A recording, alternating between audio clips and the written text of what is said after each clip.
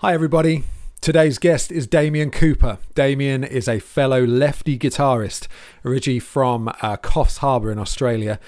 Now lives in London. He's 47 years old, and for the last 11 years pre-COVID, he was the guitarist in Thriller Live. Me and Damien caught up about all things guitar related and much more. Enjoy. Hey. Damien, how are you, mate? I'm okay, mate. Yeah, it's snowing outside.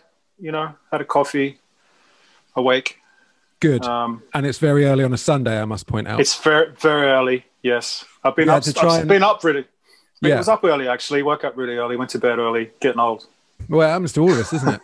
And I think everything that's going on at the moment, that's definitely happening to all of us. We've tried to arrange this around our own lives.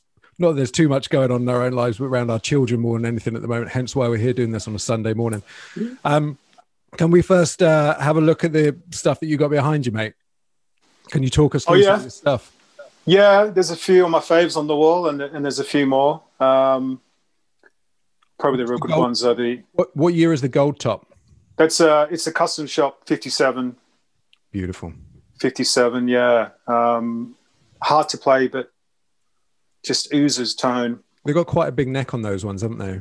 Very big, yeah. I had it refretted with normal 6125s? No, 6105s when I bought it. Okay. I spent, $3 to $4 grand on it and had it refretted straight away like a twat because I don't like those really little frets. Just couldn't play it, Sure. But yeah, it's great. I mean, it's nice to plug that into the camper and pull up a Robin Ford sound and do that kind of thing, Nice, man. Very nice. Yeah, got a Nash telly, got a few tellies, a few Strats. Can we just talk about the Sirs? Because I've tried a couple of friends ones and I really like them. Which one have you got, and what would you sort of recommend? That's I got that one for Thriller when I was doing Thriller early on, about 10 years ago. And it's the 60s, 63, I think it's supposed to be. With the Landau pickups.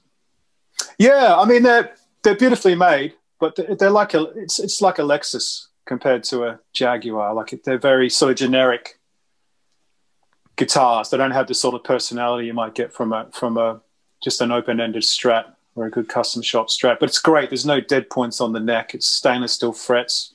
I actually put some bare knuckle pickups in it. I changed the pickups, which made it sound more Stratty, which I love. What did you put in it?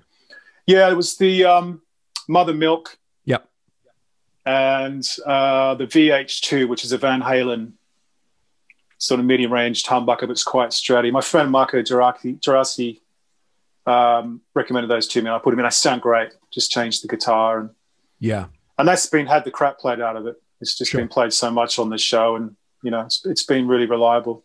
Yeah, we'll talk about the whole Thriller thing more in a little while, but yeah, I mean, bare knuckle, they're a huge. I'm a huge fan of their stuff. I've been using them for a long time, and I've mentioned them several times on here with them. Some of the guitars that I've used, but I also talked about how hard it is sometimes to try, not just with bare knuckle, but with any pickup brand, knowing what you're going to get out of it, because it's always a bit of a shot in the dark as to, you can only ever go on recommendation and description, essentially, can't you?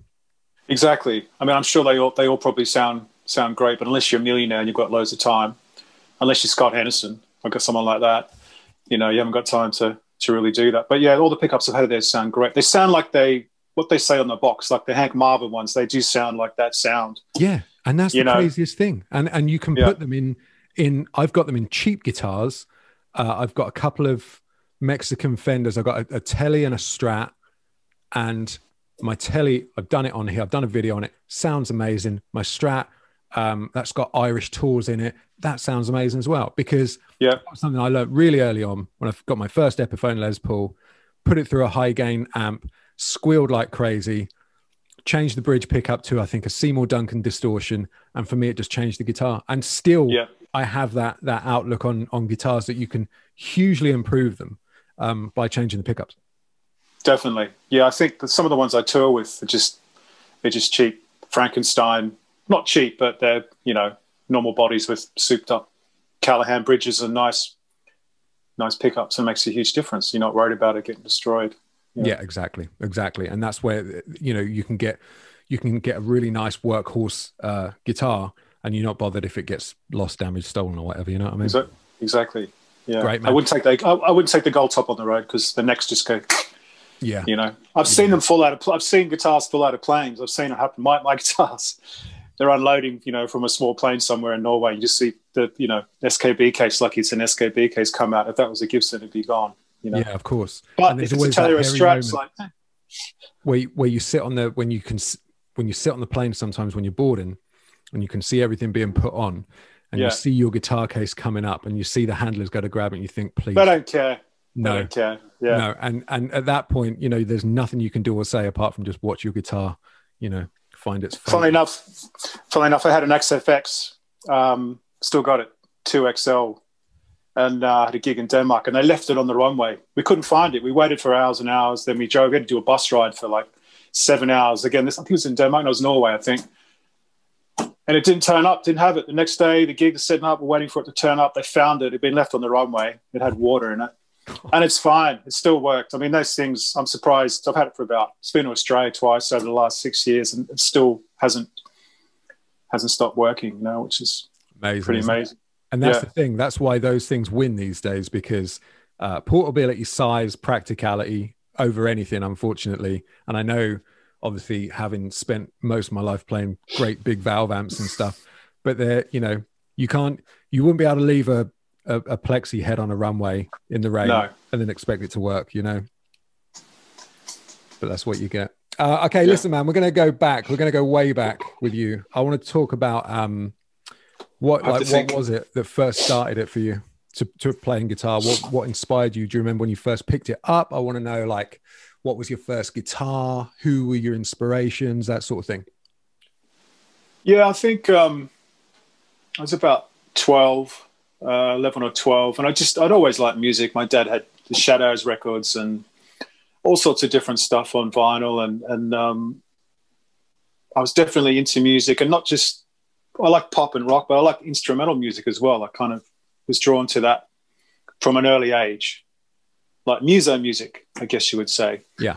And I had a friend started learning guitar. I thought I'd like to do that because I tried the piano, didn't like it. And you just got your typical run-of-the-mill acoustic. And just from there, just fell in love with it. Oh, an A minor chord. Wow. E minor. That was the first 2 chords I learned. Yeah, yeah. And just the sound of those chords, they still sound amazing to me. Just the sound of an A minor chord and a really beautiful guitar, an E minor chord.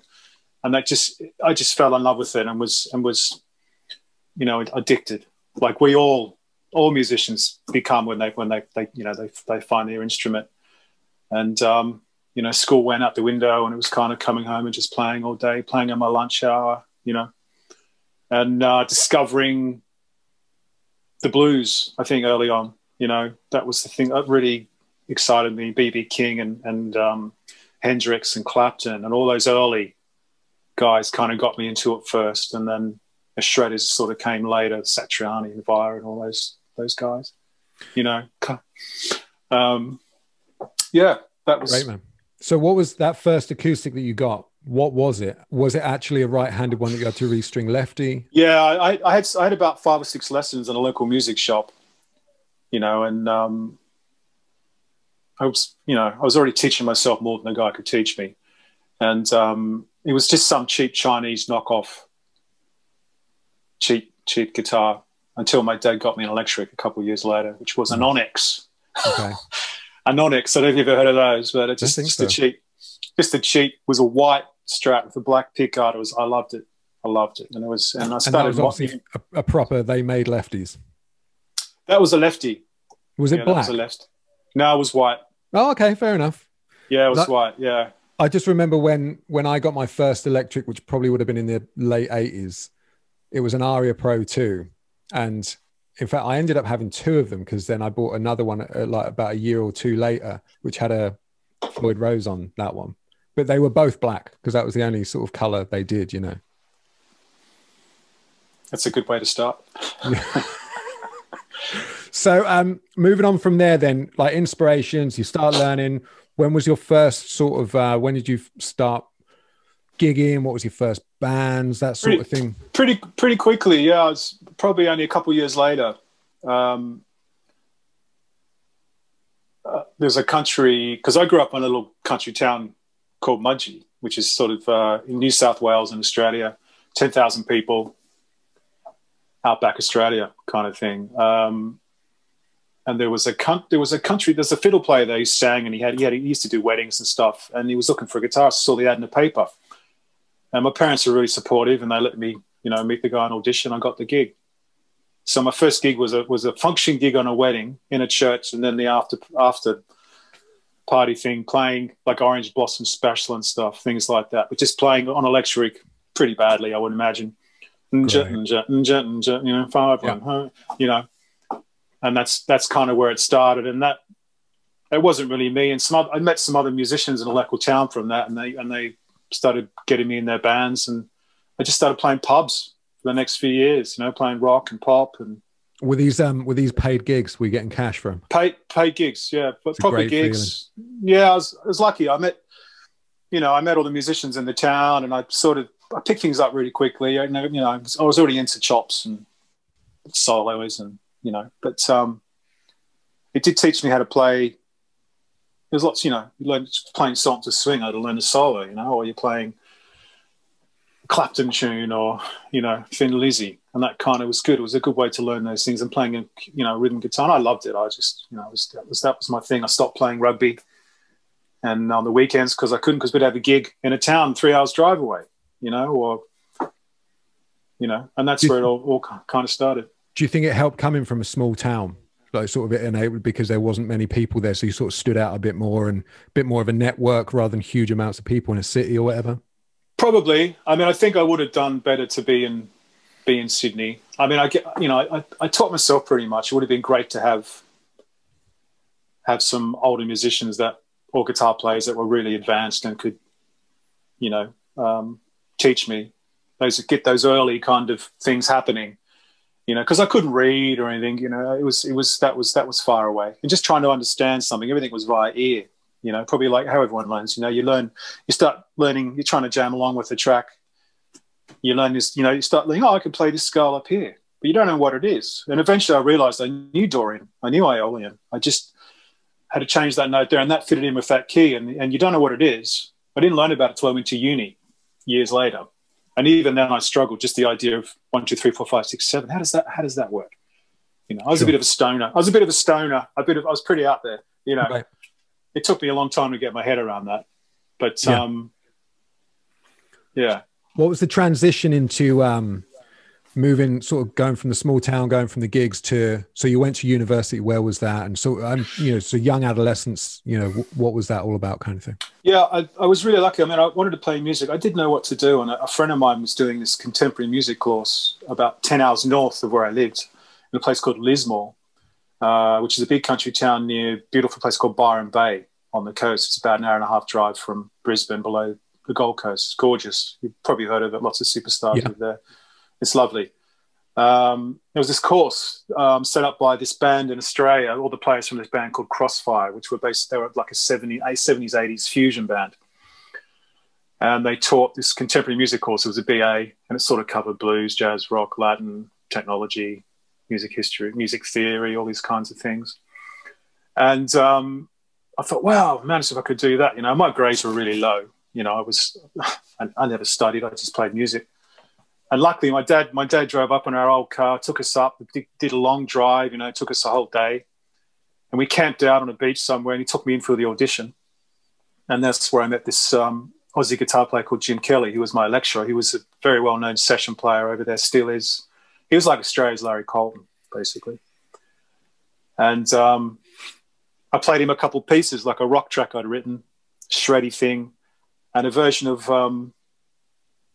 these are a few of my favorite things, which was inspired by Stanley Jordan, but I couldn't play like Stanley Jordan. I was just trying to emulate this kind of thing he did. And he really liked it, and he got me in to the course, and I was really lucky. And I kind of just got, it all started from there. Basically, I didn't know what a major scale was. I could play it all over and down the net, but it was that's where I started learning about what it actually was, and that was amazing because it's like going to band camp because everyone's into the same thing. Everyone's into music. So it was incredible time, up there. And great. Learned a lot. So you sort of had the practical side of things. You've been gigging since a young age. Then you sort of like then you went on to study. So with all of that in mind, like where did you go from there? What was the next steps? I moved to Sydney. Right. And I was a terrible hustler. Like I wasn't really driven enough to get gigs, but luckily I had a day job pretty much for a long time. And I had a day job when I came over here as well, because I had nothing. But just started doing, it was a function band I was in for a while that was pretty busy. And, met some local players and was in little groups. So like sort of little jazzy fusion bands, because I was into all that kind of music. Love jazz and funk. There was a lot of that. And it was tough. I mean, I wasn't, I was working, but I wasn't like really, really busy. And there was no show scene over there. There's probably 3 shows, and I knew nothing about that. Right. That whole scene didn't really interest me. I didn't take up music to play musical theatre. Same. Yeah, exactly. It's just where you end up. Yeah, exactly. So I kind of floated around for a while and then ended up moving over here in 2004. Right. And luckily I knew an Aussie MD by the name of John Marr, who had heard me play, had actually booked me on anything in Australia, but he started booking me for stuff over here. Right. So I did my first show, did the tour of Jesus Christ Superstar in Denmark for a few weeks. I'd never done a show before. And that's where that kind of work started happening. And that was amazing. Like, I'd never been to Europe before. So I'd only been here a few months and got this gig. And see, that was going to be my next question, the move from, moving halfway around the world and how quickly you were managing to pick up work. And obviously a lot of, part of what you do is skill. Part of what you do is, the industry and who you know. I mean, that's a lucky break right there, to be able to move to a completely alien country, but then to actually have someone look after you and give you your first gig, which of course then, that's the one thing you need to open the door to everything else, isn't it? Of course. Yeah. I mean, I was lucky, and it was hard. I mean, I worked a day job. I worked in call centers and stuff and did horrible things alongside that, when I should have been really hustling myself in the West End and doing that kind of thing. But I didn't know anything about that scene, Sure. I was kind of really into improvisation and that, music, but I wasn't really trying to push myself out there as a commercial player. No. But working with John sort of helped me school those, things, because you can play doesn't mean you're good at playing shows, or, exactly. you have to be able to do what someone wants. And yes. And so it was. The thing is, when you start doing that, when you start doing the whole show thing, you then, even when, I've always been quite comfortable in my own skin, but when I started doing shows, it was like, I've still got so much to learn here. You know what I mean? And I thought I was kind of on top of everything, but you don't. And it's because it's just a completely different arena from anything else you've ever done.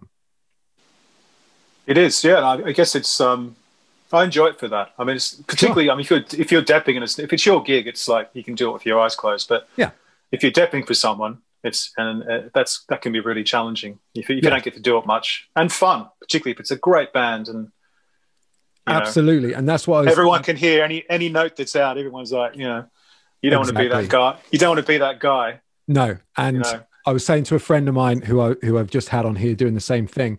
He's an actor. But I was trying to explain to him about when you're a dep going into a show for a first time, it is, one of the most terrifying things sometimes. And every time the pressure, the pressure that's on it never gets easier, because it's your reputation on the line every time. And you think, well, it's kind of like you're only as good as your last gig. Exactly that. And I think we judge ourselves like that a lot, even on normal gigs. You're always, even practicing, which is something I'm trying not to do now. It can be really negative. You pick something up and go, oh, this sounds terrible. Well, in fact, it doesn't sound terrible. It's just a gremlin in your head, which is ruining the whole experience from you and stopping you from being more efficient and being better at doing that. But that's another whole topic. But no, absolutely, man. Yeah. But shows, let's hope they come back, huh? It would be nice, wouldn't it? Because there's quite a few of us wouldn't mind a bit of work from down there at the moment. So you did that first tour. So what happened after that? What were your next gigs after that? Yeah, so John booked me on that, and I did a few little things here and there, and then another tour with him, another show, different show, a Motown show, and there was a bit of touring around the UK, and went to Germany and places like that. And then Thriller came along, and that was a tour in its early days, about 2007, when it was pretty bad. It was like an Amdram show. It wasn't great. And then because of that, I was on the tour. I got the gig in the West End, basically. So that kind of led into that. I got lucky, you know. Yeah, absolutely. And before that came in, I had started dipping in the West End. Pete Callard recommended me for something because I'd worked with him on a show, and very nice of him to do that. And that was kind of a leg in. Yeah. To do a show on the West End, which was really like a big deal at the time. He's a great guy. Great guy, amazing musician. He is. Lovely cat. Got a lot of time for him. Yeah, man, absolutely. And do you know what? He's the only other person I know that I share my birthday with. Really? Yeah, because we're both born on New Year's Day. Oh, right. Okay. Oh, wow. And I was actually you hung over every birthday as soon as you get up, basically. Well, if you're not hungover, everyone else is, so you never hear from anyone because they're all hungover. You know what I mean? But no one loves me. Yeah. He's a good lad. So the whole Thriller thing, then it started as a tour, and then it went into town. Yeah. For those people who aren't aware, do you want to just give us a quick rundown of what Thriller Live was? Yeah, it's all singing, all dancing. I wouldn't call it a tribute show as much because there's female singers, there's male singers. They're not just trying to look like him all the time. You know, great dancing, and just basically going through chronologically just about all his music from the J5 stuff all the way up. I never saw it. Always struck me as it was more of a, like you say, it's not really a tribute or a sort of a biopic type thing. It sort of almost felt like it was more of one of those old school review shows. You know what I mean? Yeah, I think that's a very good way. Yeah, that's a very complimentary way of putting it. Yeah. So it spanned everything. So there's different people playing essentially his part throughout the different. So how many people would play him in one show? Like how many? So you'd have a kid. You'd have one guy who kind of tried to look like him, who could do Billie Jean and do the dancing and stuff. Sorry, mixture of people doing it. Yeah. What was the outlook when it first went in? What do you know? Because everyone sort of has these anticipations of how long a show will run for. Yeah, I think they were expecting a few months.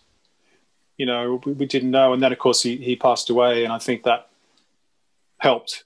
You know, cement him in. You know, but it was selling pretty well, pretty quickly. It did pretty well, I think. I mean, to be there for 11 years, it may come back. It may come back one day. You know, you never know. Because it's a simple thing. It's not this intellectually hard to concentrate kind of, you know, people can fly in from Italy who can't speak English and go watch the show because that's the kind of audience you're getting from all around the world. Yeah. It's just the fans, you know, it's a good feeling. Because it focused more on the songs than any type of storyline or whatever. But also the bonus with those jukebox musical ones is that it's always a safe bet in terms of the punter, that if it's a show that they're familiar with or based on an artist that they're familiar with, that's where they'll put their money. You know what I mean? Yes. Yeah, exactly. Yeah. What was it like? I mean, musically, man, I'm a child of the 80s, you know, so Michael Jackson was a big thing for me. I mean, musically, that must have been a great one to play. Did you do like, you know, any stuff like off the wall? Or of course, yeah. God, that album. It's the whole genre, yeah. So, you know, lots of the best parts to play were the funky parts. Yeah, absolutely. So you're just sitting on a pocket. Yeah. You know, and be stuff like something simple like this.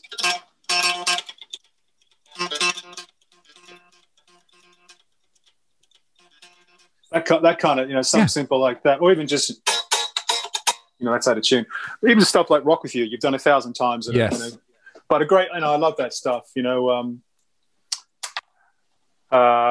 Human Nature. Yeah, absolutely. Steve Lukather parts. I mean, John Marr, he was the arranger as well. He's quite meticulous and very OCD, and he would have to work out every little thing, you know. And was it for you to play it? Was it? I often feel there's a little, sometimes there's a little differences when you're given the parts, and you often feel, oh, I don't know if that's the way it should be. You know, was there some sort of middle ground? Were you happy with everything? Did you make any of it a bit more your own to how you felt it was more like the original? Not really. It was pretty. It was very much like the original, the way it was charted. There was loads of dots. You're really playing what's on the book. Yeah. But, 97% of the time, it was very, very written out. Amazing guitar parts. Was there an on-stage bit for you as well? Yeah, a few on-stage bits. Yeah, so the Beat It solo, Dirty Diana, right, and they don't care about us. Yeah, they don't care about us. Yeah, so there's a few little things on stage. Great, man. Going out and rocking out and making shapes, and with all these beautiful young 20-year-old dancers with six packs, and here I am with my beer gut. Just keeping it real, man. You know what I mean? It was very real. I can assure you.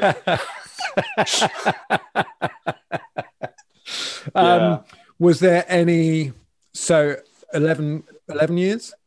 11 years. Yeah, 2009 when we opened, and it opened 8 shows a week. 11 years.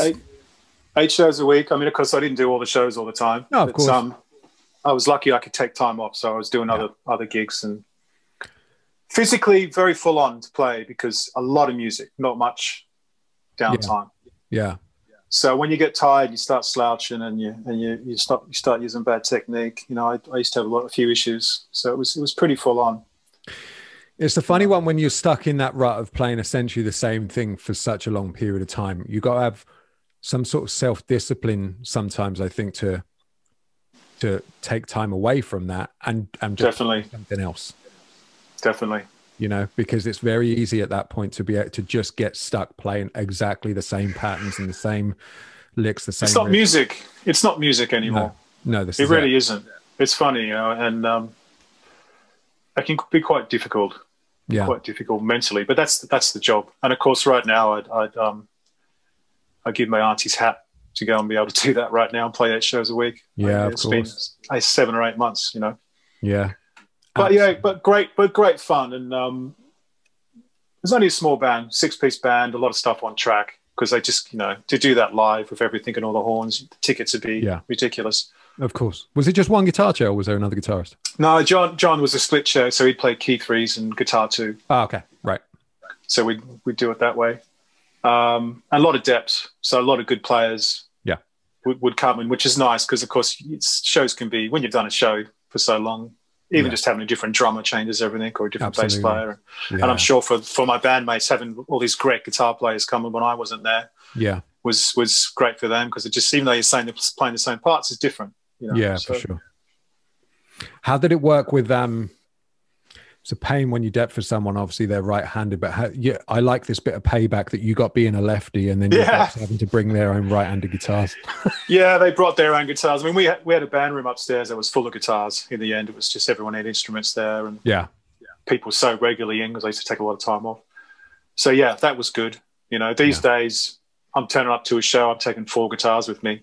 Although luckily things have changed. You get these great cases now, you can get 2 on each. Yes. So it's not one on the back carrot. It's not a big deal. No, and one of the best cases I've got one of those cases where it's a soft case that goes over your shoulders, but it holds an acoustic in the back and an electric in the front. That's a mono? Yeah, is it a mono? No, it's not a mono one. It's not as classy as a mono one. It's all mine a mono. Yeah, I think it was when I had money. Yeah, exactly. Yeah, I found it from. I actually wanted it because I was leaving some guitars somewhere and I needed it to buy so I could leave the case in a pit, funnily enough, outside the band room. And I just found it from Toman, and it was like, I think it was 50 or 60 quid or something. You know what I mean? That's cheap. But then since then, there's loads of them about now, mono ones and all sorts. Brilliant. Yeah, they're great. So let's talk about gear. So you use Axe Effects or use Kemper? What's the deal now? It was an Axe Effects on the show. Okay. It started out as a Line 6 pod, and then a Vox Tone Lab, and then a Line 6 rack, and then eventually we got to to have an Axe effects, and I programmed it all basically each time, which was the fun. Try and get those sounds, and you have to learn the gear. But I've got an Axe effects and also a Kemper. I love the Kemper. I'm probably more into the Kemper these days because it's just so easy. Sure. Just go 57 tweed. Oh, that sounds great. I don't have to go dealing with any. Yeah. You know, those Brit profiles are amazing, aren't they? They just sound great. I haven't plugged into an amp for a long time. I really miss. No, I know what you mean. The thing that really worries me about all of this is we're all falling into the trap, even me. And I actually use a Line 6 Helix, but it's got the Michael Britt profiles. They're great. They're great as well, yeah. Right. And I've talked about it before in here, but it was just the interface and the whole thing. I can have it all in the floor unit. Great. Again, just for practicality. But I tell you what, man, and this is what worries me about the kids who are growing up today using these things, is we're all slowly losing touch with speaker interaction. Do you know what I mean? Yeah. Because everything's DI'd. You know, sometimes you haven't got the opportunity to use an actual speaker cab, and just to have that whole feedback loop of guitar signal coming out, and you know, able to interact with the speaker moving and the air moving around it and all that stuff, that, you know, it's a funny thing. Yeah, I love the sound of an amp. It's you know, it's you can't beat it, but no. Again, it's just sometimes not that practical. So you used this behind you. That was the main Thriller guitar then? That was the guitar on Thriller. How many times did you have it refretted during the time that you used it? Hasn't been refretted. Amazing. Because it's stainless steel. Amazing. Yeah. And I played the absolute bejesus out of it all up and down the neck. They may have had one fret job, I think, but the stainless steel frets are great. Great, you know, if you're playing a West End show and you can afford it and get a guitar like that, get stainless steel frets. Yeah, for sure. You know, I think they're a bit brighter. They have a different, brighter sound, but how do they feel? Very positive. When you're playing, do you notice a? No, I don't think so. I never really thought about that, actually. I guess they feel fast. Okay. They feel fast. That's not particularly a fast guitar to play, though. I would say it's quite. You have to really work it, you know. But yeah, it's hard to say. I guess different, probably. It would feel softer if you had, you know, normal Fender frets, because they are softer. Yeah, you know, I don't know how to describe that really, but yeah. So that took a beating. Sure. Has there ever been a time over the years that there was a guitar like the one that got away? Was there ever a guitar you saw, you thought, oh, I don't know, and you didn't buy it, and then you regret it?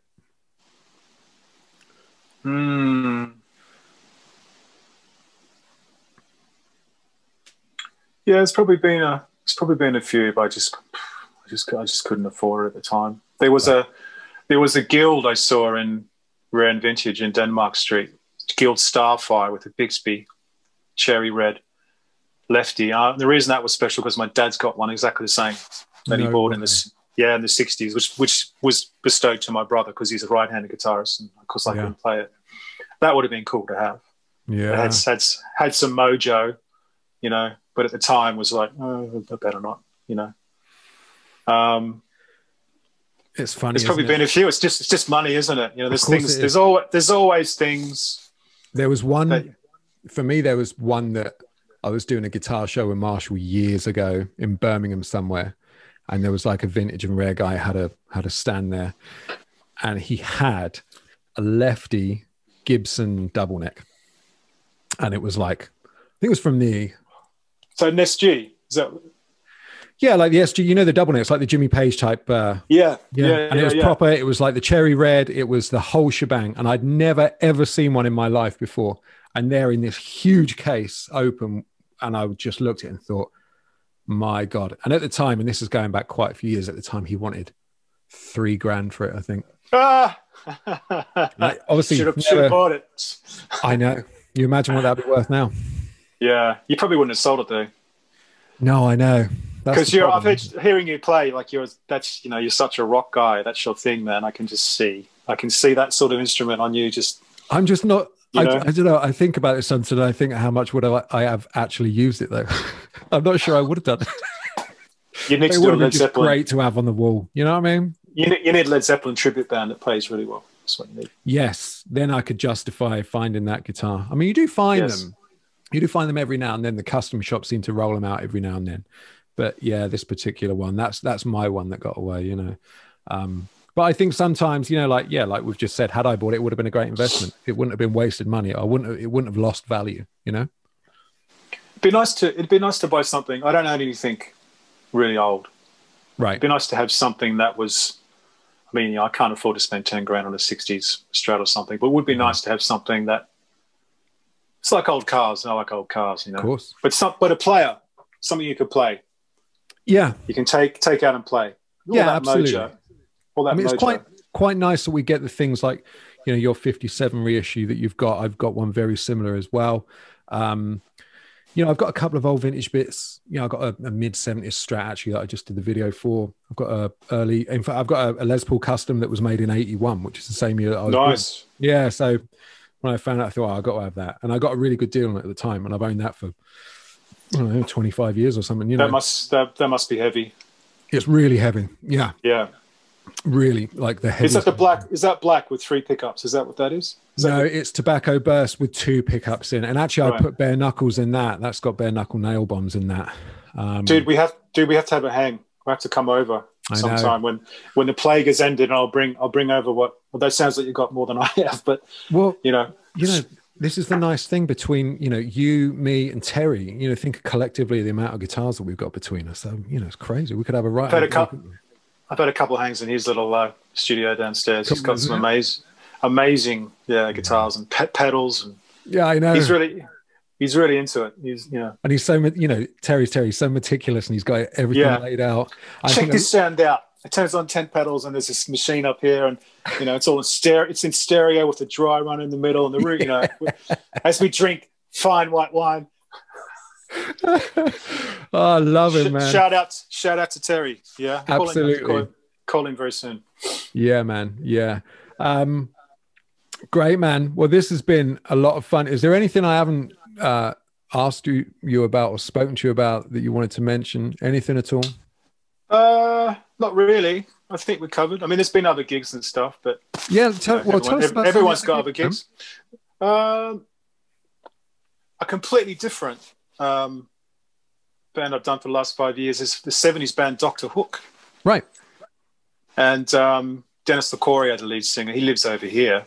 And that's just, it's really fun. We go away on tour and been really lucky. That's been a great experience. We're all good friends, great band. And that's a totally different play again. It's like Americana meets country meets 70s pop meets Nashville. Nice. And I try and recreate all the pedal steel stuff just with the volume. Sure. Try and get those sounds on stage. You know, that's been a fun gig. We've had a bunch of dates in the book, but they've all, of course, not happened. But it'll be great when that happens again. You know, and the West End. Sure. Hopefully. Absolutely. Yeah, man. But I think that's it. That's it, really. Just talk about beer and wine. I don't think anyone would tune in though. I'd love to. Honestly, if it was down to me, this channel would be about fine ale and Star Wars. You know, but no one's going to. Yeah. Nice to talk. Thanks for having me on, mate. Nice to talk to you, and let's hook up in person. Definitely, be great when things are safer. Thanks very much for coming on, mate. Thank you, brother. Cheers. See you soon, man.